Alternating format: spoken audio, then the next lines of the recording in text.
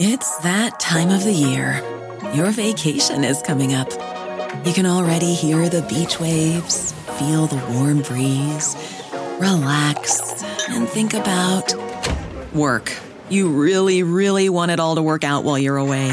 Monday.com gives you and the team that peace of mind. When all work is on one platform and everyone's in sync, things just flow. Wherever you are, tap the banner to go to Monday.com.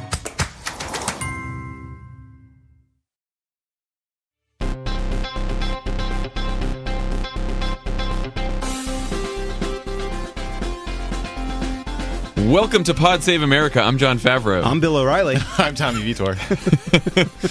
Tommy Vitor is in studio because he is a new resident of Los Angeles. An LA resident. I just want to say, if government did anything as efficiently as the LA Parking Authority gave out tickets, we would have no problems in this country. Oh, welcome, my friend. I am 2 down in like 2 days. Welcome to the parking club. It's the Minority Report with those people. They give you a ticket when you think about it. Parked somewhere for 11 minutes. Here I am. On the pod today, we have the author of Teen Vogue's Thigh-High Politics column, award-winning journalist Lauren Duca. Just won an award at the Shorty Awards last night. Very cool. Yes. We don't know what those are. It is. They're social media awards. Cool. There you go. I got it. No bullshit conversation. No bullshit conversation. By the way, we walked into the studio today, and on all of the cable screens was Barack Obama. So nice. And I was like, maybe we're back in another era, and like after he finishes speaking, Morning Joe's going to say he didn't emote enough. It was all a terrible dream, and then we're going to treat each other better. You know, it's like... It's going to be like, did he reach out to John Boehner or not? Maybe Donald Trump is the ghost of Christmas future. The scariest ghost of them all. He's speaking while we're recording this. I don't think he's making any news, so then I just made sure he will make news. Yeah, the only news is the contrast. Anyway, subscribe to all of our pods. Love it or leave it. There was a great show in Austin on Friday. Awesome time. With Beto O'Rourke. I pronounced it correctly now. Yes, Beto and I played a game called Cruiser Crockett, and we actually had a song composed by our official band, Sure, a Davy Crockett, Ted Cruz cover. There you go. Among many other reasons to check it out. Anyway, subscribe to that. Pod Save the World. What's going on with Pod Save the World this week? We're going to talk about what the hell is going on in France and what the hell happened in Turkey. Okay. We're going to go hard Europe this week. Good, because I don't think we'll delve too deeply into French politics. That's okay. Also, the only thing I wanted to say about the Turkey thing is I can't believe Donald Trump, who has ongoing business interests in Turkey, didn't refer to the Armenian genocide as a genocide. But then again, neither did Democrats. So right, so maybe. Anyway. With friends like these, subscribe on Marie Cox's podcast. And, guys, we are about to launch a new podcast with our friend DeRay McKesson. You know, we've been sitting on this news for a long time. We have. It feels good to be able to talk about it. So it is going. The teaser and you'll be able to subscribe will be up on iTunes Tuesday, April 25th. Today's the 24th. Yes, Tuesday, April 25th. Yes. So you can go on iTunes and you subscribe to DeRay's podcast, and we'll be launching after that. I think we've now settled on the title. Pod Save the People. Probably. Now you've jinxed it, but it's probably going to be called Pod Save the People. Thanks to Twitter, gave DeRay some great feedback. Anyway, we're very, very excited about this. It's going to be focused on social justice, activism, organizing, culture. DeRay's going to have some excellent guests. It's going to help people, figure out calls to action and stuff like that. We're very excited about it here at Crooked Media. It's going to be great.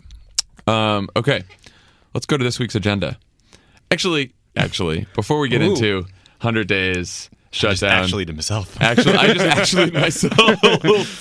Before we get into all that, can we talk about the AP interview? Oh, my God.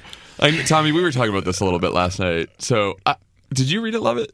I saw the excerpts. I mean, I have to say, look, I wasn't completely surprised by it because basically any time Donald Trump gives a lengthy interview, we get like a cascade of unintelligible ramblings, like punctuated by insultingly obvious lies. Yeah, which is sort of but it's that was sort of my feeling. Like I was about to click on it to read like the whole thing, and I thought, it's very long. Why? He's just rambling. He doesn't know why he's saying these things. Yeah. They're not tethered to his views. He's just filling the space when he's asked a question. He's a dotty old racist. And he doesn't view words as like, one thing that was really interesting that Donald Trump said the other day was like, he was like, why would I call China a currency manipulator when I'm in the middle of doing a deal with them? And it's like, for him, he's like, I don't understand why people take my word seriously. Yeah. Like, what's your problem? Well, people? maybe because the press told us not to. But Right. like, yeah, I mean, his like absurd hyperbole is kind of funny in the context of a big rally. When it's like him one-on-one with an Associated Press reporter in the Oval Office, and he says, some people said it was the single best speech ever made in that chamber about his joint session address. Like, look, who do you think you're How kidding, about like pal? my interview with Chris Wallace had the best rating since 9/11? Those are the only facts he had a good handle on. Well, but if they weren't, best since he 9/11, said man. 9.2 million people turned into an interview. He was about 7 million people off on that. Yeah, he didn't even know what was in his own 100-day plan. It was it's not great. I mean, it goes to show you at this point in the Trump presidency, we're talking about 100 days. It's like the guy is not some like secret plotting fascist. He's just like he's incompetent and he doesn't know what he's talking about and he has no desire to learn what he's talking about. No. And he's just sort of in awe of the office, but more in a way that's like, oh man, I didn't know everything was going to be this hard. I thought it was as easy as everything you see on cable TV, but it's much harder than cable TV makes it out to be. There's something. He keeps taking pictures behind the Oval Office desk, and I don't know if that's how unusual that is. It feels unusual to me. Like when I picture Barack Obama taking a picture, it's in front of the desk or it's Standing, in action. But Donald Trump takes pictures behind the desk, like the way Jay-Z took a picture in the Situation Room because it looks like he's on a tour. Like, and I think subtly, Donald Trump himself, anyone with a camera in his vicinity, the picture is still, holy fucking shit, Yep. I'm president. Holy Yep. shit, Donald Trump is president. He views it as a game. It's all gamesmanship. It's posturing. It's whatever. But it's unfortunate that has trickled down to his staff because there was a long Politico piece about the press office and the way they view the press. Oh, there was an yeah. anecdote in there that they lie. They play a game where they try to slip the biggest lies they can into stories on background or wherever they do it, and they think that's fun. The White House press office lies for sport. If I had done that, Robert Gibbs would have lifted me up by the scruff of my neck, ripped off my badge, and walked me out of the gates and never spoken to me again. Like, this is deadly serious stuff. And that was not a fake news reporter. That was a conservative activist, by the way. That was the two of them. source for that. Two of them. And like, hey guys, Sorry. if you can't figure out which way an aircraft carrier is going, maybe don't brag about lying to the press to Politico. Like, get the basics right, you morons. Their rationale was, well, they're going to print whatever they want anyway, so we might as well have some fun with it. It's a group of people. It's a funny thing. Like I'm learning a lot about the relationship between intelligence and morality. That like some of these people are too dumb to do the right thing. Like they've never thought about how hard these jobs should be, how to care about them, why it's important. Like these are people who have no business in these jobs because the only people willing to work for Trump are the worst, craven, ridiculous, failed out Republican operatives. And I have sympathy for them. I realize how hard those jobs are. Do not have sympathy for them. I have sympathy Incorrect. for how difficult the comms office job is when you have an incompetent senior staff. Right? They have no adult supervision from the president down. But do not brag about lying to the press and think that that's cool. Day 95, we're still on the fence. Having a hard time. Still on the fence. Day 95. It's so fun to be back in studio. I can see your faces. I can read you. I cannot. So 3 months it's been. So we're headed to the 100 days of Trump's presidency, the first 100 days, which is a completely, Trump is correct, it's a completely artificial, bullshitty deadline that every administration deals with. But anyway, coinciding with that, more importantly, is if they do not pass a government funding bill by the end of the week, the government will shut down. It will be the first time that the government shut down when one party is in control of both houses of Congress and the presidency, but somehow they might be able to do that. So negotiations between Democrats and Republicans in Congress to avert a shutdown were, by all reports, going fine. Leaders said they were close to a deal. Everything was going smoothly until Donald Trump stepped in and said he wants funding for the wall included in the budget. Experts say the wall would cost $21.6 billion and take 3.5 years to build. And not work. Trump tweets yesterday, eventually, but at a later date so we can get started early, Mexico will be paying in some form for the badly needed border wall. So Mexico's getting a wall on layaway. Yeah, That's what exactly. it's saying. And then Jeff Sessions said that Mexican people, not Mexico, the country, will pay because we'll take back some tax subsidies for them. So that's their other spin yesterday. Also, just talk about Donald Trump going full politician. What a bullshitty tweet. What happened to this? What happened to the straight talk, man? Eventually, in some form. It was I want grift. I want to imagine in this week like what Donald Trump the candidate would be saying about Donald Trump the president in his first 100 days. Can you imagine Donald Trump the candidate when he heard a tweet like that? Like, can you believe that? It's bullshit. It's what is he talking about? He's a liar. He's a liar. He's corrupt. He's not going to last. Can't trust these people. Can't trust these people. But it's very weak. It's very weak. Very very weak That's it. But Mulvaney is out there, his OMB director is out there saying, elections have consequences. We should fund his top priority. You guys told us Mexico was going to pay for it. We're not stupid. I was actually thinking that I'm not good at I'm not good at 3-dimensional Senate chess, and nobody is because it's stupid. But like, what if we introduced a bill that said, we will support spending the wall dollar for dollar for what the Mexican government contributes. we'll match. It's matching funds. You want a wall? Idea. We'll do it. That's a great idea. Any dollar. You get Mexico to put $1 in, we put $1 in. Well, so we'll put in $2. The question is this a bluff? I would say yes, because on the Sunday shows, which is where we get all our news from, asked whether they'll sign a bill that doesn't include wall funding. Just about every Trump official said, we're not sure. Yeah. So that's a yes. I mean, what are you talking about? So this is not happening. So it seemed, my bet is they are going to try to get some money for border security, in quotation marks, into the government funding bill, just nebulous border security, not specifically for the wall. And the Trump people will call that a win, and everyone else will say it's fine because we didn't have wall money specifically, and we'll all move on. The government will be funded. I think. Who knows? Unless they want to shut the government down over the fucking wall, which, go ahead. Yeah, I have my view on this is pretty simple. If they want to shut the government down over funding for this wall, then they should shut the government down over this wall. Because you said Mexico was going to pay for it. We said you're a dumb fucking liar. You won and you shouldn't have. And now you're making us pay for it. You can go fuck yourself. We'll keep your promises for you. We're not paying for your goddamn wall. Yeah, I think Republicans are already... this is not just Democrats united against this idea. There's Republicans who are against it too. And one of the reasons why is if you look inside the Washington Post poll, among the people who say Trump has not accomplished much, 47% pin the blame on him, a quarter blame congressional Republicans, 7% blame Democrats.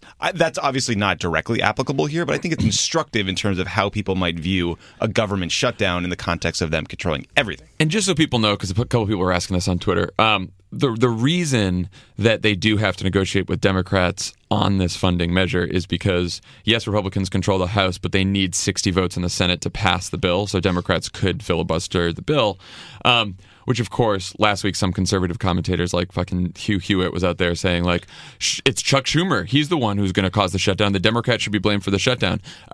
Before we get there, they don't even have enough Republican votes to fund this wall. Like, Marco Rubio was out there this weekend saying we shouldn't have the wall in this bill. Marco Rubio. Mark Sanford was out there saying the same thing. Good to hear from Marco Rubio. Like, all the Republicans that represent border states, for some reason, don't want the wall. The people that are closest to where the wall would be, those Republicans don't want it. So it doesn't seem like it's going to happen. The other thing they're trying to do in this bill is the Obamacare cost-sharing subsidies, which we've talked a lot about. Trump tweeted, "Obamacare is in serious trouble. The Dems need big money to keep it going. Otherwise, it dies far sooner than anyone would have thought." What he's really saying there is, nice healthcare system. Be ashamed if something were to happen to it. Right. Because that would mean if we do not fund these Obamacare cost-sharing subsidies, the insurance market will probably melt down. Millions and millions of people will lose access to healthcare. At least premiums will go up massively. And this is a small... The Republicans have done this before. Donald Trump is doing something new, but we should put it in the context of, yet again, a Republican administration or Republican Congress is threatening the country's health to get votes, right? Like, this is sort of like the debt ceiling. Like, we'll take the country to bankruptcy and we'll put us in default if you guys don't compromise with us. Like, this is a threat to the country to get votes. Like, it's him putting a gun to the head of the healthcare system. Yeah, it's like a double threat too. Like, give us the wall, or we will melt down the insurance market and shut the government down. Yeah, like, here, let's sweeten the deal. We'll do one more bad thing to you. Like, it's just pretty. I don't think it's going to happen. Yeah, I think we're going to get a boring government funding bill, and that's going to be it. We'll just have Jared and Ivanka will whisper into the president's ears, and Jared will just pick up the president's hand and sign the bill, and everything will be okay. It'll be good. To your point in the intro, Trump is right that the 100 days marker is arbitrary. It's bullshit. It's silly to focus on it. He's not helped his case here by having his staff plan giant meetings around rollouts around 100 days and then leak those meetings and whatever. But that said, one thing you learn quickly in the White House is that a 4-year presidential term is like 18 months in reality of time where you could actually get things done when you count in recesses, re-election, like all the things. And the fact that they've squandered 100 days with nothing done is really going to hurt him. It's interesting, though. I was thinking about this, too. Like, so Mulvaney has been out there being like, we've passed more bills. People don't realize that we've done more executive orders. People don't realize it. And it's, I don't think the picture is as positive in terms of wanting Donald Trump to fail as we'd like it to be. Like, it is true there have been no big banner pieces of legislation, but they have passed a number of regulatory rollbacks. They have signed a bunch of EOs. They did get Gorsuch on the court. Like, we should not pretend that this has been that. We have succeeded in stymieing them far more than they expected, and that's really impressive. But they're getting points. Well, Gorsuch is something that you can't undo. We always realize that the problem with executive actions when Obama took them is that they could be undone by someone from the opposite party. So that's the both good and bad thing. The good thing about executive orders is you can get them done. It looks like you're doing something. They can actually have an effect. The bad thing is you elect someone new, they all go away. Right. So what but the regulatory repeals are real. Everything except Gorsuch can be undone by a Democratic president. Yeah, he's done damage. I wouldn't say he's accomplished anything. Not the congressional votes to undo Obama era regulations. Those are real. Those are law now. Of the congressional votes. Yes. Right. So but a Democratic Congress could undo. Of course. Right. I'm just saying, like, yeah. But legislatively, he hasn't. Yeah. No. No Agreed. wins for legislative stuff. But yeah, he's doing damage left and right. What's going on with tax reform? Trump had said that there's going to be a huge announcement on Wednesday, which scared everyone who works for him and everyone in Congress. His own staff was like, "What are you talking about?" He's saying it's going to be the biggest tax cut in history. Of course, he's got a problem here. He's got also his aides saying multiple things out there. Mnuchin saying long-term. He's saying we're going to pass long-term tax reform that's going to simplify the tax code, reform the tax code, all that kind of stuff. Mulvaney's out there saying maybe it's just a short-term tax cut. This is his quote. You can either have a small tax cut that's permanent or a large tax cut that's short-term. Which is What's true. your plan, buddy? You said you were going to do this on Wednesday. Well, and their problem is if the tax cut is scored as adding to the deficit in the long term, then you need 60 votes, which means you need Democrats, which means it's not really going to happen. So if it adds to the deficit in the short term, you can do it through reconciliation and only have 50 votes. So this is going to end up being they're going to try to push a big short-term tax cut for companies and for individuals. And they're for going to rich call individuals. For rich people, skewed heavily towards the wealthy. They'll probably throw some kind of middle-class bone in there, and then they'll call it a win. That will add massively to the deficit. And once again, we're allowing this cognitive dissonance where Republicans go out and say, well, we're going to grow our way out of this deficit problem because there will be increased economic activity that will recoup all this. No, there's clearly a spending side or a revenue side deficit problem in our country, and this is going to exacerbate it. I mean, I don't understand how these it's like we're back in the 80s. It's we're starving the beast again. It's just Very so boring. old. Feels very old. At a time when very old politics. In the NBC Wall Street Journal poll, 57% of people said they want more government help in their lives. This is bad politics. It's the same. It's bad politics for everyone except the Republican members of Congress because it's the only thing Mar-a-Lago members. Yeah, the only thing they all agree on is that they want to cut taxes for themselves and their friends. Well, and the Venn diagram of what they agree on and what's in Trump's interests overlaps there because Trump at this point is getting desperate for any sort of win. So he doesn't care what the policy is. He doesn't care what the vote is. He just wants someone to say that something he did was a win. I feel as though I introduced the Venn diagram and then you've taken it and run with it pretty often. Yeah, no, it's amazing that you were the first person to ever mention Venn diagrams. It's actually called the Love It Venn diagram. Yeah, congratulations on I'm that. just saying, I just think it sounds like me when you say it. I like it. Look, you're around me a lot. You're adopting some of my my language. Pioneer. He's a pioneer. Yeah, you've got a pie dog chart. that looks I'm like a pie his chart before. near. I'm a pie chart near. Pie chart near. Get it? Healthcare. Yuck. I'm going to just keep going. Even though we're going to get all the is there tension on the podcast questions? And there is. Are you guys fighting? Someone said that the reason that we're not on Thursdays is because Dan and I don't get along. That we're like bandmates that don't talk anymore. Weird. Which is, No. Is there truth to it? Sure. Yeah. You and Dan are the oasis of this podcast. Yeah. Okay, next topic. Are they fucking with us again on healthcare? The people who cried wolf on healthcare reform, they are back at it trying to make Trump care worse than it was before. So there's rumors that there has been negotiations between the more moderate Tuesday group in the House and the Freedom Caucus. It looks like where they're settling on is everything that was in the original Trump care bill stays, as awful as it was, but they want to say states are going to be able to apply for waivers, which will be very easy to get rid of protections for pre-existing conditions and essential health benefits. So the reason ACHA, the Ryan Care, what John refers to as wealth care, hashtag wealth care. Trending didn't topics. pass was the House Freedom Caucus didn't think that the regulations were lifted enough. And the more moderate members felt as though it was not generous enough, right? As a bill, it would do too much to kind of hurt their constituents. This is a compromise that doesn't do anything to fix anything that made this a Obamacare redux that just made life harder for middle-class people. That doesn't do anything to change that. All it does is allow states that already didn't expand Medicaid, that already have made it harder for their constituents to get health care, to make it even harder. That's all it does. It just makes everything worse. Why? I don't understand how... I don't understand how that passes. Like, this bill as a concept was rejected. And now the whole thing is like, it's the same exact thing, but Alabama won't have any rules. So basically what they're saying is insurers can charge people with pre-existing conditions whatever they want. There's no limit. It used to be that they have to charge people with pre-existing conditions the same as they charge healthy people. So they did a study on this. The Kaiser did a study on this. Estimated spike in premiums if you have lung cancer, you're paying about $73,000 more a year. Breast cancer, $28,000 more a year. A couple thousand more a year for autism, asthma, diabetes, and you're paying about $17,000 more a year in premiums if you're pregnant. So that's what would happen if this new one passes. Ryan has sort of walked back the urgency of the vote on this and said, don't expect a vote this week. Trump in his press conference last week was like, the bill's getting better and better. Everyone loves it. Many people are saying it's wonderful. Many people are saying it's good. I want to get it done. It's going to happen. It's going to happen. So I don't know where this goes. I don't know how these people vote for this. The Trump quote, it's getting really, really good. Many people really like it, and it's getting better and better and better.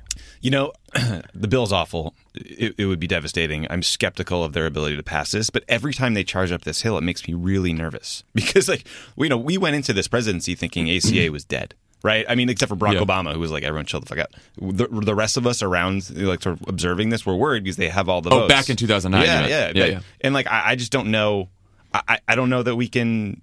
We should not let our guard down, is all I'm trying to say. Like I said this from the beginning of this debate, never underestimate the ability of Republican politicians to be unbelievably craven and do something stupid. Right, like the So you're right. Right, the thing that we would think protects us, that anyone with self-interest wouldn't want to pass this, and anybody who cares about their constituents wouldn't pass this, may not apply. And they'll just fight, it'll somehow get through. So what's to be done? All we know is that the thing that these people are most likely to respond to is fear of losing their jobs. And so I do think they're just getting back from recess today. There's another 2 weeks of very successful town halls where all these Republican members heard how fucking awful Trump care was. And the people at the town hall were very well versed in high-risk pools and pre-existing conditions and all the details of this. Terrible policy. The pre-existing condition thing, I think, really resonates. Like, you see that people at these town halls, so they have pre-existing conditions. People have pre-existing conditions. Tens of millions of Americans have pre-existing conditions because we're all human beings and our bodies break, and then we want health care. Everybody wants the same fucking thing. Yeah. So the do out here is to keep calling and keep protesting this because, like Tommy said, these people could vote for it. And if a bill comes out, if an actual bill comes out, we just have to go crazy. Yeah. Did you guys see too that the White House? So Trump is not going to the White House Correspondents' Dinner, and so they scheduled a rally in Pennsylvania that night. Which, of course, everyone's like, brilliant counter programming. Like, it's the most obvious fucking play. If you couldn't figure out that if you're not going to the Correspondents' Dinner, you hold a rally to talk about why the Correspondents' Dinner in Washington are terrible. Like, you shouldn't be in politics. Also, it's of course you do that. This is about This is about DC open mic night. That's what we're talking about. We're talking about the president being so concerned about jokes made at his expense at a dinner at the Hinckley Hilton that he took himself out of it. They're planning an event around it. Like, building your schedule around the White House Correspondents' Dinner is somehow manages to be more insane than the fact that the president just says fuck it and goes to this dinner normally. Like, it's I don't think some people say it should never have existed. Whatever. It's a harmless thing that happens, and the president is so thin-skinned that they're panicked about it. They're going to send him to Kentucky to be like, those Washington... Pennsylvania. Oh, whatever. I mean, oh boy. I don't mean whatever where he's going. I'm not comparing. I mean, I guess the middle of Pennsylvania is the Kentucky of the North. The Correspondents Association loves about these quotes are like, this is a night that celebrates free speech and great... No, it is not. I've been to it many times. It's a night that celebrates celebrity and access and who's the flashiest guest you can get. And it's part of... Did you get your Vanity Fair invite yet? I don't think it's happening. But I mean, there were all these rumors in the press corps that maybe he was actually going to show up as an OTR and might sort of save the thing. This does feel like a nail in the coffin for this dinner for a very long time, but I don't think that's a bad I thing. also think it goes to show that he's going to go do this rally in Pennsylvania. He's like happy to go do a rally when he can like beat up on Washington in general. Like he has yet to do a rally where he tries to garner support for a legislative goal of his. Like it's not a rally for healthcare. It's not a rally for his tax plan. It's not a rally for anything. It's a rally to just shit all over like, the insularity of DC. Oh, Not It's that such a funny strategy. thing. Right. It really is like sort of the whole culture of the White House does reflect Donald Trump, and that like, during that whole healthcare period, he did a few rallies, but there's no plan. There's no rollout. There's no, I'm going to announce a bill and then I'm going to talk to these people. I'm going to have a roundtable where we talk about their needs. There's no coherence to any of it ever. It's all little tactics, no strategy. Yeah. That's all And it look, is. and that's his fault. sure. When he walks out of Noah's yard, he's like, "Yo, we're doing taxes on Wednesday," and his staff's like, "What? How do you plan a rollout around that?" It's our saving grace. In many ways, the culture of the Trump White House and the culture of Washington are perfect for each other. I thought that was going to be a segue to an ad. Oh no, we can. This show is sponsored by BetterHelp. How do you cope when there's something weighing on you or something you need to get off your chest? You know the best way to do it? Best way to cope is to talk about it. Not just cram it down, not do what generations of New Englanders have done, just stuff their feelings down, maybe cover it with a coat of booze. No. You got to talk to someone. You got to work it out, get it off your chest. And just by doing that, you will feel better. We all carry around different stressors, big and small. When we keep them bottled up, it can start to affect us negatively. Therapy is a safe space to get things off your chest and to figure out how to work through whatever's weighing you down. If you're thinking of starting therapy, give BetterHelp a try. It's entirely online, designed to be convenient, flexible, and suited to your schedule. Just fill out a brief questionnaire to get matched with a licensed therapist and switch therapists anytime for no additional charge. Get it off your chest with BetterHelp. Visit betterhelp.com/PSA. Go today to get 10% off your first month. That's BetterHelp, HELP.com/PSA. It's that time of the year. Your vacation is coming up. You can already hear the beach waves, feel the warm breeze, relax, and think about work. You really, really want it all to work out while you're away. Monday.com gives you and the team that peace of mind. When all work is on one platform and everyone's in sync, things just flow. Wherever you are, tap the banner to go to Monday.com. You can start your day off right when you find a professional on Angie to get your plumbing right first. Connect with skilled professionals to get all your home projects done well. Visit Angie.com. You can do this when you Angie that. Let's go to the polls. A couple polls out on nearing Donald Trump's 100-day marker. Washington Post ABC shows that Trump has a 42% approval rating, which makes him the least popular president in modern times, but one whose own voters remain largely supportive. So 53% disapprove, 43% strongly so, but his approval rating among the people who voted for him, 94%. Among all Republicans, 84%, and only 2% of respondents say they regret their vote for Trump. It's a pretty amazing number, given that we can't get like 94% of people to admit that the Earth is round. But Yeah.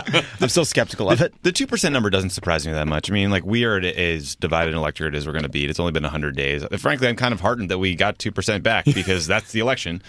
Yeah. But, like, there is huge erosion in the attributes that people like about him. His numbers on being decisive are down. His marks on honesty are way down. His numbers on changing Washington are way down. If that trend continues or even stays where it is, it makes re-election hard. Now, some of these polls pitted him against Hillary Clinton, which is a ridiculous thing to Stupid. do. Well, You except can't- she's going to be our nominee again. Well, maybe. So you probably a can't- good idea to get ahead of it. Like, there is a massive. You take a huge hit once you lose. Like, of course, your voters are going to say, "I'm not going to vote for her again." So that's just completely stupid. But Disappointing question. it's. I think it shows that resistance efforts have been pretty damn effective. I mean, yeah, here's the thing. So the rating, the one that I'm watching is approval rating among Trump voters who were somewhat enthusiastic or less excited about supporting him. 88%. And 79% of those say he understands their problems. Those are still fairly good numbers, but that's chipping away. Those are the voters that are going to swing the election next time. The people who are two groups of voters: the voters who didn't vote or voted for third-party candidates, and then the voters who unenthusiastically voted for Trump. That's sort of the universe of people we're looking at here. I also think it's especially on questions of, do you still think what you used to think? Are you still right about what you did before? People don't like to I don't admit like that if- they fucked something up. I don't like admitting I'm wrong to you two. Yeah. And I never do it. That's why you don't. And I'm often wrong. Look, I think the number we have to the interesting number here is if the election were held again today, 43% for Trump, 40% for Clinton. So everyone looked at that number and said, "Oh my God, he beats Clinton." They're like, "Whatever, Clinton's not running again, so that's that." But he is re-elected. Yeah, it's just okay. We get it. His re-election number is sitting at 43%. That is nowhere close to what he needs. I also just 2018 people. I'm done. I don't want to talk about 2020. It's so far away. 2018. Donald Trump being unpopular is the most important thing, not because he's going to lose re-election, but because he helps us win the House in 2018. There's one interesting comment on the poll that I want to dig into. Oliver Darcy, who's a media reporter, looked at the 2% regret number, the high approval rating among his base, and said, unless Hannity and Fox and Drudge and the right-wing Republican media turns against him, the base isn't going to. And I think there's a lot of truth to that. For sure. If most of these people every day are waking up and getting their news from sources that are saying that Donald Trump is the best thing on earth and has never done anything wrong, why would they think he's done nothing wrong? Unless they give him unless it's 3-4 years down the road and they look around their communities and don't see jobs coming back and don't see their lives improved, then maybe they're going to give it a second look. But right now, every piece of information they're consuming is telling them that Donald Trump's doing a great job. Yeah, state-run media works. It's the reason it's so popular. Right? Yeah, look, if I can't believe I'm saying this, but if he keeps losing the InfoWars of the world, that will hurt him. Right. No, I that think is that's the only for sure. place the crazy far right. We've seen some erosion. Oh, yeah. Right. His boy Paul Watson is all upset about Syria. Yeah, look, no, I mean, this is why the globalists taking over it's not very good for the base. They're cucking InfoWars.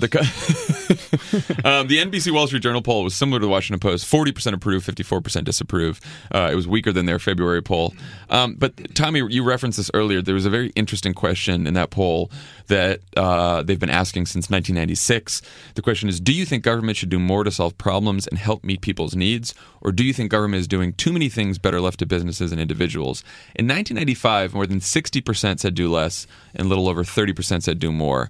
During the Obama years, it was pretty close, and it actually traded back and forth around the 50% marker. Today, it was 57% say government should do more, the highest ever in the poll, including 59% of independents. So what do we think that means? What do you think that says about Trump, Republicans, Democrats? Anyone have thoughts? I don't know. I think it's interesting. I think that's I don't know. The one thing I would say is Obamacare being threatened and people being worried about their health care and seeing it through the lens of a Republican administration potentially attacking the government's ability to help them get affordable care, I think is maybe an interesting part of that. Yeah, and it makes you question the ability of the Tea Party to run hard on an anti-government platform. I mean, certainly that seems like it would not be in any way effective. It also makes you wonder if Trump's refusal to do sort of the basic things in government, like, I don't know, appoint anyone to work at HUD, to appoint anyone to work under Rex Tillerson, to get any sort of policy staff in place that can make government sort of be basic and competent. Like, if hearing about that might over time erode people's faith. That's probably not going to happen because, God forbid, someone reads the paper. But I think it says that Paul Ryan's agenda is a disaster. Totally. It is a political disaster. It is, and that's why Donald Trump did not run on Paul Ryan's agenda or the traditional Republican agenda. He pretended to run as a populist, nationalist, someone who was going to have government do more for people, right? And it's also an opening for Democrats to not be afraid in talking about activist government because people do want the government to provide basic protections, whether it's about the environment, whether it's reducing income inequality, whether it's providing for education. Like, those things are still popular, which is why Trump said things like, pretended to say things like he wasn't cutting Medicare and Social Security. Like, he broke with Republican orthodoxy on the campaign trail in those areas about government activism. Yeah, so I talked to Beto O'Rourke, who's campaigning against Ted Cruz in Texas, and he's running to become a Democratic senator from Texas. And he's polling, it's early polls, but he's polling even with Ted Cruz. And he was just openly talking about how he thinks that we need to move to single payer. Yeah. And I think that's a good example of a shift. We don't need to be I think that the era of big government is over way of thinking, is dead. Is dead. That people recognize that in an economy that has changed this much, that has created this much uncertainty and anxiety for people, that's this dynamic, that we need a strong public sector that helps people, provides a strong safety net that sort of evens out these sort of vicissitudes, whatever. Yeah, people want competent government, right? They want a TSA. They want competent government. They want a TSA that will keep dogs away from Mark Halpern in first class when he just wants to be left alone.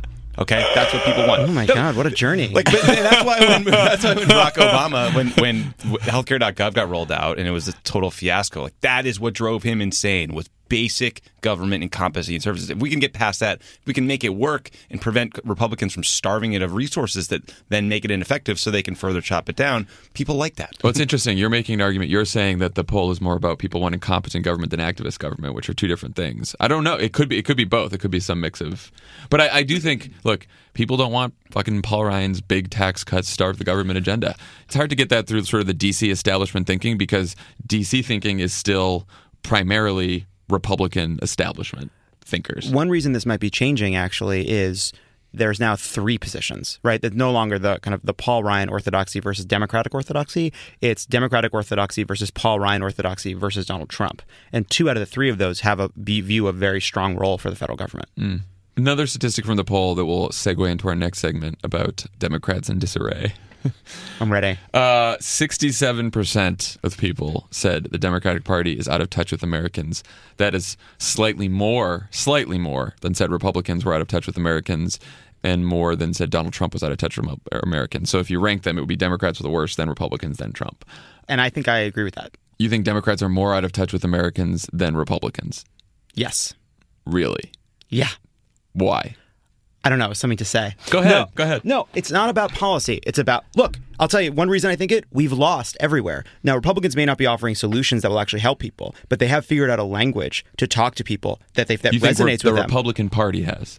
The Republican Party, absolutely. I think we have no I guess governorship. here's what I'm saying. They have 33 governorships. They have all the state legislatures. They have all the branches of government. What are you talking about? Of course they're more in touch with regular people. That means they win. That doesn't mean they're necessarily more in touch. Well, I don't know what it means, but people are looking at a Democrat versus a Republican all across the country, and they're choosing the Republican. Look, I'm saying that Democrats definitely are out of touch with people. The party has a problem. And clearly in the last race, people thought Donald Trump was more in touch than Hillary Clinton was. That's what swung the election. I don't know that I would think that Republicans are somehow more in touch with the American people than Democrats are. I don't believe that. All I'm looking at is the fact that we are losing elections up and down the board everywhere. Yeah, of course we are. And there has to be a reason for that because it's certainly not, we would not say that it's because Republicans are offering better policies. So clearly Republicans have a language for relating to people that is far more successful than what we have. Right? But what does it mean to lose elections? What does it mean to lose elections over and over again other than the fact that we're out of touch? But it's not just gerrymandering because we're losing at the state level, right? We're losing everywhere. Well, how did Barack Obama win twice? He's more in touch than Donald Trump, the Democratic Party, or the Republican Party. Clearly, both parties have enormous problems. Right. Neither of them are liked. I think the status quo probably has a pretty big messaging problem. Period. Right. For sure. Getting tossed out no matter what party you're in. You hate Washington. You're sick of what's been going on. I mean, this is sort of a lot of this conversation is predicated off a New York Times piece about a quote unity stop in Nebraska where Democrats end up fighting over whether a mayoral candidate should be pro-choice or can be anti-choice in the Democratic Party. Right. Nationalizing municipal elections like that is always going to lead to ruptures like this. Yeah. Well, but hold on, though. I want a better answer to the question than it's one thing to say, yes, Democrats are losing up and down. Of course we are. We've had a horrible run from below the federal level, below the presidential level, right? But like, what policies do you think make Democrats more out of touch than Republicans? That's a different question. No, I guess that's the question I want to know. Though. Yeah, so I think the answer, Democrats are more out of touch than Republicans because Democrats are losing, thus they are more out of touch, is sort of a weird way out of that question. Yeah, maybe begs the question. But I guess what I'd say is, so you know what I was thinking about when I saw this, that 67% of Democrats, I tweeted about the fact that like we shouldn't ignore this number. This is a really important number. Right. And what was amazing to me is how everybody responded with their own personal explanation. Like, I got so many different reasons for what it means for Democrats to be out of touch. One reason is, we don't know how to talk to Trump voters. The other is we're enamored of the Hillary Clinton wing and we're not listening to the Bernie people. The other is that we're doing too much identity politics and it's alienating people, right? Like, or it's the neoliberals and they've taken over the party. Like, every explanation has been offered. And I think my response is like, yes, like those are all the reasons that the policy options that we're offering people. But some of those are very contradictory. What I guess all I'm trying to say here is at some point this party or the people who make up this party have to come to a conclusion about what we need to say and believe going forward and what we do say and believe going forward and what issues we believe in. And like, I feel like we have been focused so much on personalities. There's this Bernie versus Hillary fight and not enough on like the issues and the values that we believe as a party. It's like it was easier when the party was divided back in the in 05 and 06. It was like over whether you support or didn't support the Iraq War. which did become this overmagnified thing, but like at least that was a war. Like you were either for or against a war. It was an issue. You could be on one side or the other. Right now, it is even hard to figure out what it is we're arguing about. Because like you said the Democrats are out of touch, and you've got a million different answers about why, many of them contradictory. It's not all true. It's too much identity politics, or Bernie Sanders like there's a whole bunch of people criticizing Bernie, right? So it's like, well, I would say no, but this is where I come down, that the Bernie critique of the Democratic Party is accurate, that the party doesn't sound enough like it's fighting for working people, and he has a language for how to do that. And so there's a language question, right? That's part of the reason we're out of touch. That's a language question, not a policy question. But as part of that, there's also a deeper policy question that I think is represented by that feud, that is sometimes represented in that divide, but not always. It's a connected but different, distinct fight, right? Like, so, affordable college or single payer, right? These are fights that are linked to that conversation about fighting for the working class. But there's a world in which Tom Perez could sound just as tough on the wealthy in this country, but embrace a more moderate agenda, right? There's a world in which that could kind of be one way to bridge the divide. So I think that these fights are all connected. By the way, on the identity politics fight, like, I think that's part of it. So people like, that the Hillary Clinton campaign was fought too much on love Trump's hate and social issues, and that Bernie doesn't care about those issues. Well, I don't believe that divide is actually there. I think that there's a way in which we don't need to say that talking about sexism and talking about feminism and talking about trans rights and talking about gay rights and all the rest and choice has to mean that we can't also be a party that's like very working class focused. Like, I think we can do both of those things. So when you say we're out of touch, you believe that it is the language that we're using, or what about us is like, of all the explanations you got, what do you believe the answer is for why we're out of touch? I think that the Bernie critique is largely correct, that the Democratic Party has lost touch with a language and set of policies that are simple, easy to digest, and that people understand are for them. That's my sort of view. But what about his policies? Like, do you I guess what I'm trying to get at is Bernie and Hillary argued over a $12 minimum wage versus a $15 minimum wage. They argued about a public option on the road to maybe Medicare for all versus Medicare for all, right? And so it's like, do you think that these issue debates are the salient debates in the party, or do you think it is a question of how we speak, what we emphasize when we're out there, message, whatever? Because I think it's an interesting question. I'm not sure, but I do think that the reason Hillary Clinton, this is why it's hard to articulate, I think the reason Hillary Clinton felt that in order to appeal to Bernie voters while still maintaining whatever her seriousness and responsibility was, that she had to take Bernie's $15 minimum wage and put it through a machine that came out as a $12 minimum wage where states could go up to 15, blah, blah, blah, blah, blah, where we take the Bernie proposal on college and then put it through the kind of Democratic think tank machine, and what comes out of the other end is a much more complicated but less expensive version. Like, that policy apparatus, I think, is broken because it's built for a kind of governing majority. Like, it means that what pumps out of the Democratic institutions are these kind of feel like they've already been through a budget reconciliation process, because a lot of these are institutions that were built around governing, whether they came out during the Clinton administration or a lot of these are people that were policy experts that came up during the Obama administration. And I think a party in the wilderness and a party that is trying to show people that will fight for them is a party that should embrace big, simple ideas that don't necessarily always need to be practical, and that say to people, like, we're going to go really hard and we're not going to worry about what the donors think. We're not going to worry about what the wealthy, moderate backers of the party think. We're going to fight for working people, for big programs that you will see personal benefits from easily, that aren't a crazy, means-tested, complicated, jury-rigged tax code. Okay. Here's what we're going to do. We're going to pick a date on the calendar, and we're going to stop relitigating the primary in the frame of Bernie versus Hillary. Because that's not how we viewed politics or the Democratic Party at all until very recently. And we're going to stop relitigating whether it was friggin' Jim Comey that lost the election for us, or whether the media is to blame, or whether it was Hillary's staff and not going to Wisconsin. We're going to figure out, what do we care about most? What do we stand for? What are our values? And we're going to talk about that every day from now on. Like, this is a valuable conversation to have, but like the conversation that's happening on Twitter between like the Hillary people and the Bernie bros and the reporters taking them out of context is like toxic. It's infuriating. It's turning off everybody. Drives me nuts. Well, love it. I'm glad that we got into this here, because I think what started setting me off about your initial response to the question was, I am very, very tired. And I'm not saying you do this, but I'm very tired of people.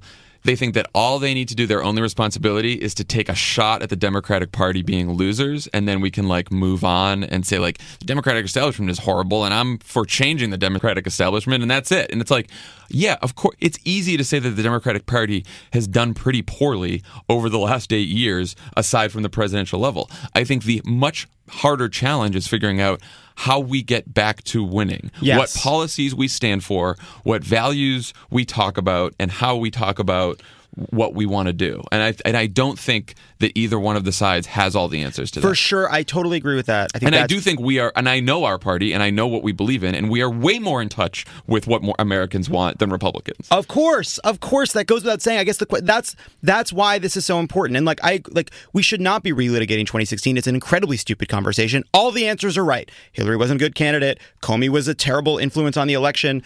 There was a policy problem. There was a media. Every answer. There was sexism. All of it's true. So we don't need to have that conversation. But the divide between the Bernie wing and the kind of Tom Perez wing now, whatever, the establishment of the party is a real one and an important one. And for me, all that I'm trying to figure out and think through, and I don't have all the answers at all. I don't know exactly what to do. But I agree that as a party, we are more in touch. We have better policies. I don't think that the best policies. I don't think we've solved all the answers. But we're a better party, but we're losing. And I think we need to ask ourselves why. And it's a really important question.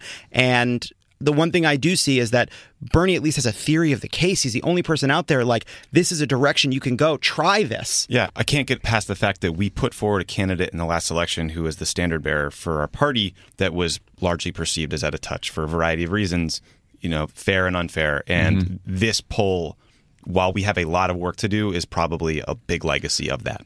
The thing that I will think about that video, so the Chris Hayes video where Bernie says we should go after the billionaires and the millionaires, and then Tom Perez refuses to agree.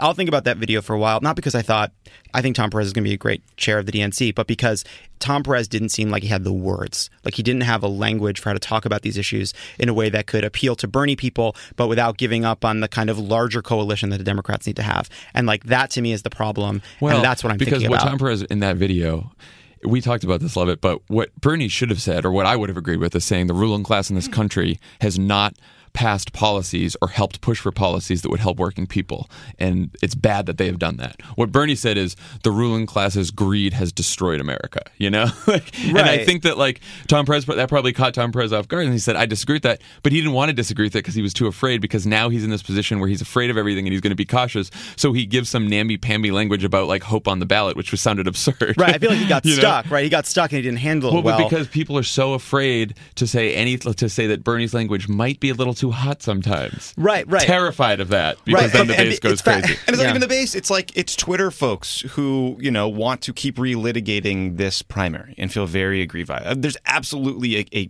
need to improve the conversation and the language we use. But I also think there's this very small minority that's very loud and still very pissed about this primary that will chop you down the minute you say anything that goes against what Bernie says or stands for. And I think that's toxic as well.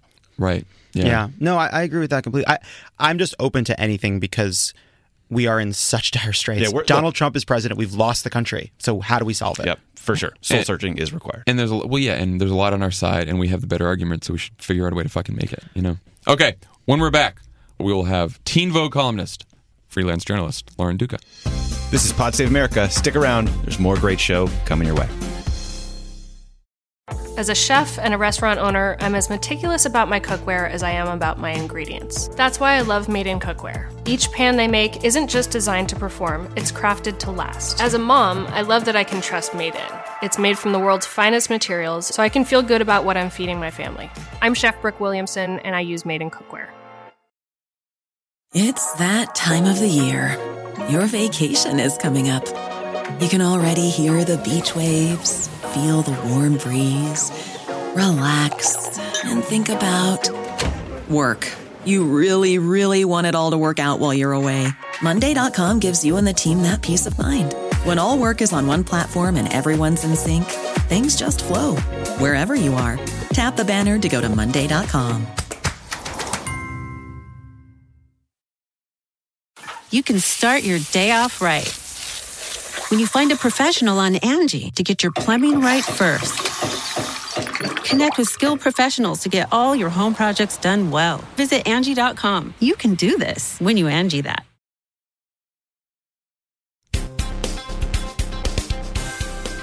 On the pod with us today, we are very excited to have the author of Teen Vogue's Thigh High Politics column, award-winning journalist Lauren Duca. Lauren, welcome to Pod Save America. Hello, thank you for having me. You guys have a lot of fans. I have to say hi to a lot of people. I don't know who I know are listening. I'm not going to let them down, I hope. Do you think Tucker is one of them? Does he wish you congratulations yet? Oh, he actually is unsure who I am. I maybe work for Teen Glamour. I saw he that. Doesn't remember. What a clown. Yeah, I saw that. I heard him say that he was like, he wanted to be mean to you, which was just very, very classy. And that I am the type of person who says, go with God, and everyone else is an infidel. That was another piece. Unbelievable. So I'm sort of like I don't know, I think I'm like a Christian crusader figure in that, and that was me, but I don't know. So, Lauren, we were just talking about this divide in the Democratic Party and what it means going forward. And we talked a little bit about sort of Bernie campaigning with Heath Mello in Omaha and the Ossoff stuff and sort of what I noticed that you tweeted that sort of Senator Sanders, should not have campaigned with Mello. What do you think? Do you think there's room? And then, like, later Nancy Pelosi said, of course, there's room in the party for pro-life Democrats, even though she's very, very pro-choice.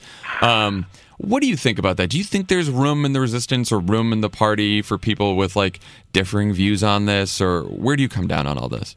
Yeah, I mean, I think it depends on the issue, and this is not one of them, especially coming off of criticizing Ossoff for being impure. Yeah. It's such an inopportune moment for it to then be like, oh, this is just another issue. I think reproductive rights are pretty fundamental to any kind of serious, progressive, pro-social agenda. It doesn't seem like something that we can just treat as a one-off. And it's strange because I saw so much framing of it where it was, well, this comes down to that great divide of identity politics and economic policy. And I would push back on that because abortion allows women to have the economic freedom to better support themselves in the kind of pro-social system that Bernie is fighting for. And it's interesting because there was always such a divide in his own rhetoric where I think he didn't quite smudge his economic agenda with his feelings on identity politics, and I think everybody always believed he was so kind of true to those issues. So this feels like a really shocking betrayal that I don't think even his supporters were ready for. So that's interesting that you kind of put it next to what he did on Ossoff, which I think is a valid critique. I guess the question would be, what would happen if Bernie said, I'm embracing somebody like Heath Mello, I'm also embracing somebody like Jon Ossoff. This needs to be a big party that has a lot of different people moving in the same direction, but not always agreeing. Yeah, I think it's valid, and yet there has to be some staples, or it feels like, what are we unifying exactly? And it's just strange to have so are we always supporting everyone? Because it seems like he was lukewarm on Ossoff at best, and then he kind of came around and was like, I whatever he said to kind of correct it. But it seems like he's playing up the kind of the cult of personality criticism he gets. It feels like what's been happening, and it's just more division at a time when we're just as divided as they are. So do you disagree with Pelosi's take on this, that, she's worked in Congress with a number of pro-choice Democrats, and the party needs to be big enough, in her opinion? Because I was struck by how I think it was on Meet the Press, how strongly she came out in defense of a Big Ten approach. Well, I actually think Tom Perez kind of got it right when he said you can personally be anti-choice, but if you pursue policy. And I mean, I guess to be fair, in Omaha, we're not hearing about policies that are going to enact this belief, but there was the past ultrasound legislation, so it's complicated. And it's like, how do you? What other metric is there for knowing someone's future pattern of behavior from their past one? And I don't think it's always what they say. So, I mean, it's just really tough because that's a place where you can be swayed. If that's your personal belief, and I think there's a difference, especially for politicians, obviously, from having a personally held belief and broadcasting that belief and acting on it in legislation, and it becomes a fine line. So, I mean, I think it's a matter of ultimately the position and what the entire kind of women's rights movement and Planned Parenthood leadership needs to better emphasize is that anybody is welcome to be personally pro-life and pro-choice. It's about allowing for the right and the legislation. So I think that there needs to really be a hard red line on that, because that's not up for debate in terms of the right and and the choice. And so I think we get caught up in the belief system. Obviously, religion just has like some kind of armored octopus around this entire conversation. But yeah, sorry. I hope I answered the question. I guess I get riled up about this. You did. Yeah. Better than we did. So last night when you accepted your Shorty Award, congratulations. Thank you. You said, "Without the truth, we have no foundation from which to resist." So Yeah. which is great. And so you have embraced this role as, a journalist who, and you're a columnist too, so obviously put a lot of your opinions in your column, that is very, identified with sort of the resistance against Trump. How do you balance that out, right? The need to do journalism and to discover the truth, but also be unafraid to talk about your own views? Because, I mean, we deal with that here at Crooked Media all the time, and I'm wondering sort of how you reconcile those things. So I have really strong feelings about this, and I think they are hard to navigate, and I'm sure that I never get it perfect, and thankfully that's why I have editors who are able to correct beyond my self-correction and maybe sometimes say, use the word regime a little less, please, this week, that kind of thing. But ultimately, I'm kind of out as a progressive, as a feminist, as I have a voice that contains my opinion, but I think I still hold myself to objectivity of method in the way I lay out my facts and the way I choose them, and I try my absolute hardest to take a full look at the situation and to provide what I think is the most honest representation of whatever issue I'm working on. And I always try to show my work. So if I'm choosing certain examples, I make it clear why. If I'm picking certain quotes, I don't want to be part of, a kind of journalism of affirmation that is just arming people with 20 more bullets for their machine gun, for their contentious fight that they have with some idiot libertarian. Like, that's not what I want to be doing. That's not what anybody wants to be doing. But, sometimes some people, even on our side, I think there's a lot of focus, especially right now, about Fox, right? But, none of the TV news is getting it right, frankly. The best shows are comedy shows. Like, Zanthi and John Oliver are way more journalistically disciplined than some of the things that we even see on CNN or MSNBC. And there's obviously exceptions, but, even figures like Rachel Maddow or Keith Olbermann, who are, not quite as conspiratorially nutty as what we're seeing at Fox, they're still just, there's a thumb on the scales. And so, anyway, I'm very voicey. I say often wacky things reflecting my opinions, and I curse, and I'm a little I don't know if anyone really knows how to make sense of how that kind of person is a journalist. And so my answer to them is this: I have a commitment to journalism as an institution that is meant to empower the public with information that is as truthful as possible. And I think that a lot of the distrust in media lately comes down to an overcorrecting for bias, where we've all sort of, as an industry, lost our way because,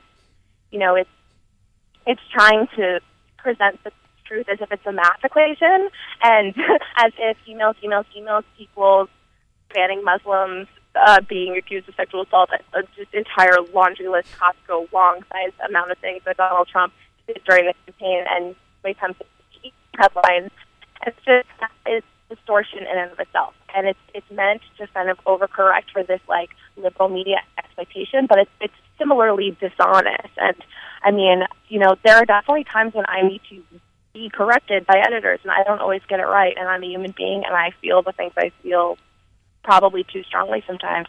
But trying to have that objectivity of method when I'm showing my work, I guess, really is how I feel that I deserve to be called a journalist and not just a writer or a teen blogger, which is what Carl Bernstein called me backstage on CNN one time. I was thinking of the Harry Styles defense of teen girls and their taste. Well, he asked if I was a teen. Oh, God. To be fair, probably anyone under the 73 looks like a teen to Carl Bernstein. Yeah. Was one thing that I think is, you talked about how hard it is on the left to not sort of, just sort of create more arrows for people to fire. With Trump being such a strange case, an outlandish case that does so many things wrong, that does so many things that are unusual, I think especially on stories like Russia, we do see liberal writers and liberal journalists kind of taking everything to 10.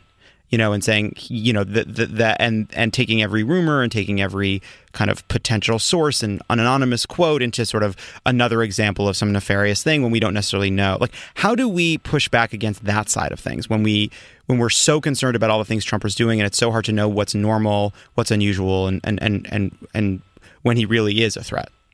Yeah, I mean, I think that's kind of a primary function of a journalist in this information age. Like, there's not a gatekeeping role anymore. There's not a holding back, and I'm kind of just like quoting elements of journalism here, but maybe a few more people in the media should reread that book, because we're not deciding what nugget of information should the public learn today. Everyone knows everything, and they're walking into every story with prior knowledge almost 100% of the time.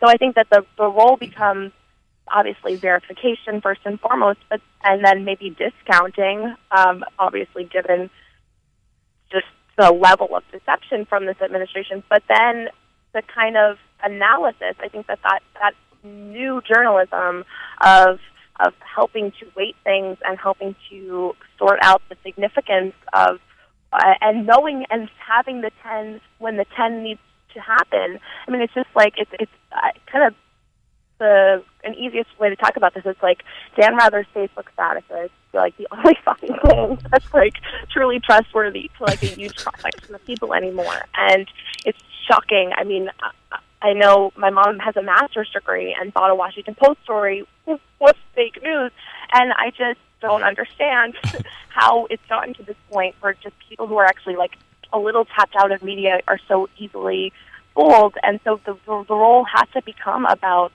weighting and presenting information and using our best judgment, and not like pulling a Comey and like trying to make everyone feel okay about everything and not being truthful.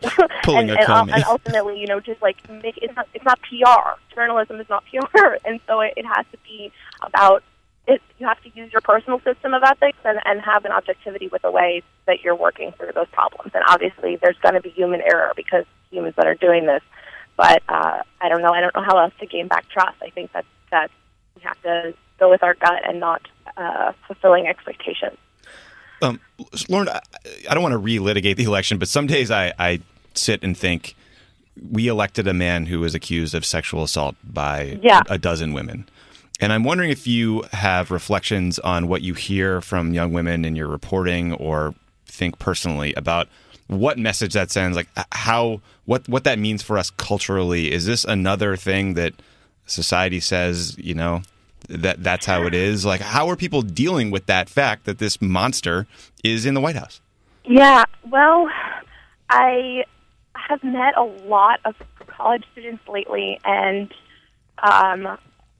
they're all so, everyone I've met has just been so brilliant and capable and exciting, and I hope that that's what I would have been like, at age 20 in this moment. I probably would have been just like drinking extra Mike Sards. I don't know, but like they're kind of all Sards. But the thing that I keep seeing on college campuses too, which I guess we all know about, but is tons of rape, and it's sort of insane that these young women are being told online and then just sort of as a group that they don't have access to a political conversation, that, they can't have serious and non-serious interests. That's just kind of like the rhetoric overall. And then also like that it's okay, that their whole role in life is to kind of just hit the highest possible number on a scale of 1 to 10 and like feel deserving of being grabbed, I guess. I know that's just what's being protected in a very literal read of things that have been said. And to be dealing with that and being told also that they're overly sensitive and that they're triggered snowflakes. And obviously I've lived through this narrative in a really like hyper intense way, but it's just, stop telling us that we're too sensitive. I don't understand what that scrambling technique is, because it's working, so I don't know how to push past it beyond using my platform to say it's unbelievable that we just kind of continue to live in a world where men rape and kill and grope and sexually harass women frequently without any repercussions and in one major case while winning the White House. But then even like, God, Bill O'Reilly is going to make more money than an entire family would make in a generation in a lifetime after this. I mean, it's just, Gross. it's the ultimate thing that I think is the lack of repercussions on this level. And then, you know, the tie to college rape, because college rape is the conversation because it's just obviously a microcosm of what a generalized danger that women feel outside in the world. And the tie I wanted to make is just that there are never any repercussions, and there's sort of like an awareness, a hypersensitive awareness of this danger and of this possibility lurking in the distance, and that's sort of like been condoned in the biggest possible way. And I don't understand how, if that's me being overly sensitive, then I'm overly sensitive, I guess. Yeah, well, I don't know. we should all be so overly sensitive. I mean, the good news, what I saw as a hopeful sign is that, you know, the fact that it's gross. Bill O'Reilly's going to go off into the sunset and make a whole bunch of money. But the fact that he's off the air was the result of, you know, a lot of people speaking up and pressuring advertisers and not the result of the Murdochs. Those creeps spun this so hard in the New York Times. It was such unbelievable bullshit that reporter took that fucking spin. This was a financial decision that is garbage. It's to give so those guys crazy. credit. It's so crazy. It's like we just were so overwhelmed by the fact that you knew what we knew for years. Way to comply with the law, guys. Thanks for that. Yeah. Sorry. And they also renewed his contract after the Times revelation. Right. So, so it shows that it was a result of activism and speaking out, which is great. I think it's funny because it's like these egregious examples are obviously never a good thing, but in a way they become something that finally is like, okay, the odorless gas of sexism and misogyny can now just be a bullseye that people can rally around. And it's like, there's definitely some backlash to Trump contained in that forcefulness of that media firestorm that made 50 advertisers back out. I mean, there's latent anger in there, and that anger needs to keep going. Like, in order for this to be kind of like the last gasping breath of a white supremacist patriarchy, like, people need to stay angry, and, like, phone calls are really good, but let's just think overall about how we can be vigilantly tending to democracy and not let this be a fad or a moment, because the second and if we get quiet, it will just fester and continue, and it's going to be tough, but keep fucking fighting. Well said. Lauren, thank you so much for joining us. Really appreciate you coming on, and we will and come back again soon. I would love to. Thank you so much. Sorry for talking so much. No, that's perfect. Sort of the goal. That's why we had you here. It's a podcast. It's a podcast. That's what we do here. Yeah, you're an award-winning journalist. We're three idiots. Take care. Safe flight. Bye. Bye-bye. That's all the time we have here on Pod Save America. Wouldn't that be a fun sign-off? That's all the time we have. We have as much time as we want. We can record till the sun dies. Bill's looking out the window like, get out of my house. Bill's having a great time. He laughs. I always check. Bill's my gut check. I look in the booth, and if Bill's laughing, I know that I'm doing a great job. Look, it's all about you. You got a better seat. Look, we had a good conversation here. We fixed the Democratic Party. We did it. We should keep doing this because that's the harder conversation to have. It's easier to just read the news and laugh. It's going to be a lot harder to fix these problems. I felt it was good. I felt like we talked it through some hard things. Now let's get back to Twitter, where everyone will hate on us. Yeah, I know. We're going to have a lot of problems on Twitter. Whatever. Come at me, bro. Just know that I don't care. Just know that all of our thoughts weren't expressed in an hour podcast. We didn't express all our thoughts, and the thoughts we did express, we're just trying to we're working our way through these feelings too. We're trying to figure it out, guys? You know what? It's in progress. Yeah. Pod Save America, in progress. Thank you, Lauren Duca, for joining us, and we will see you again soon.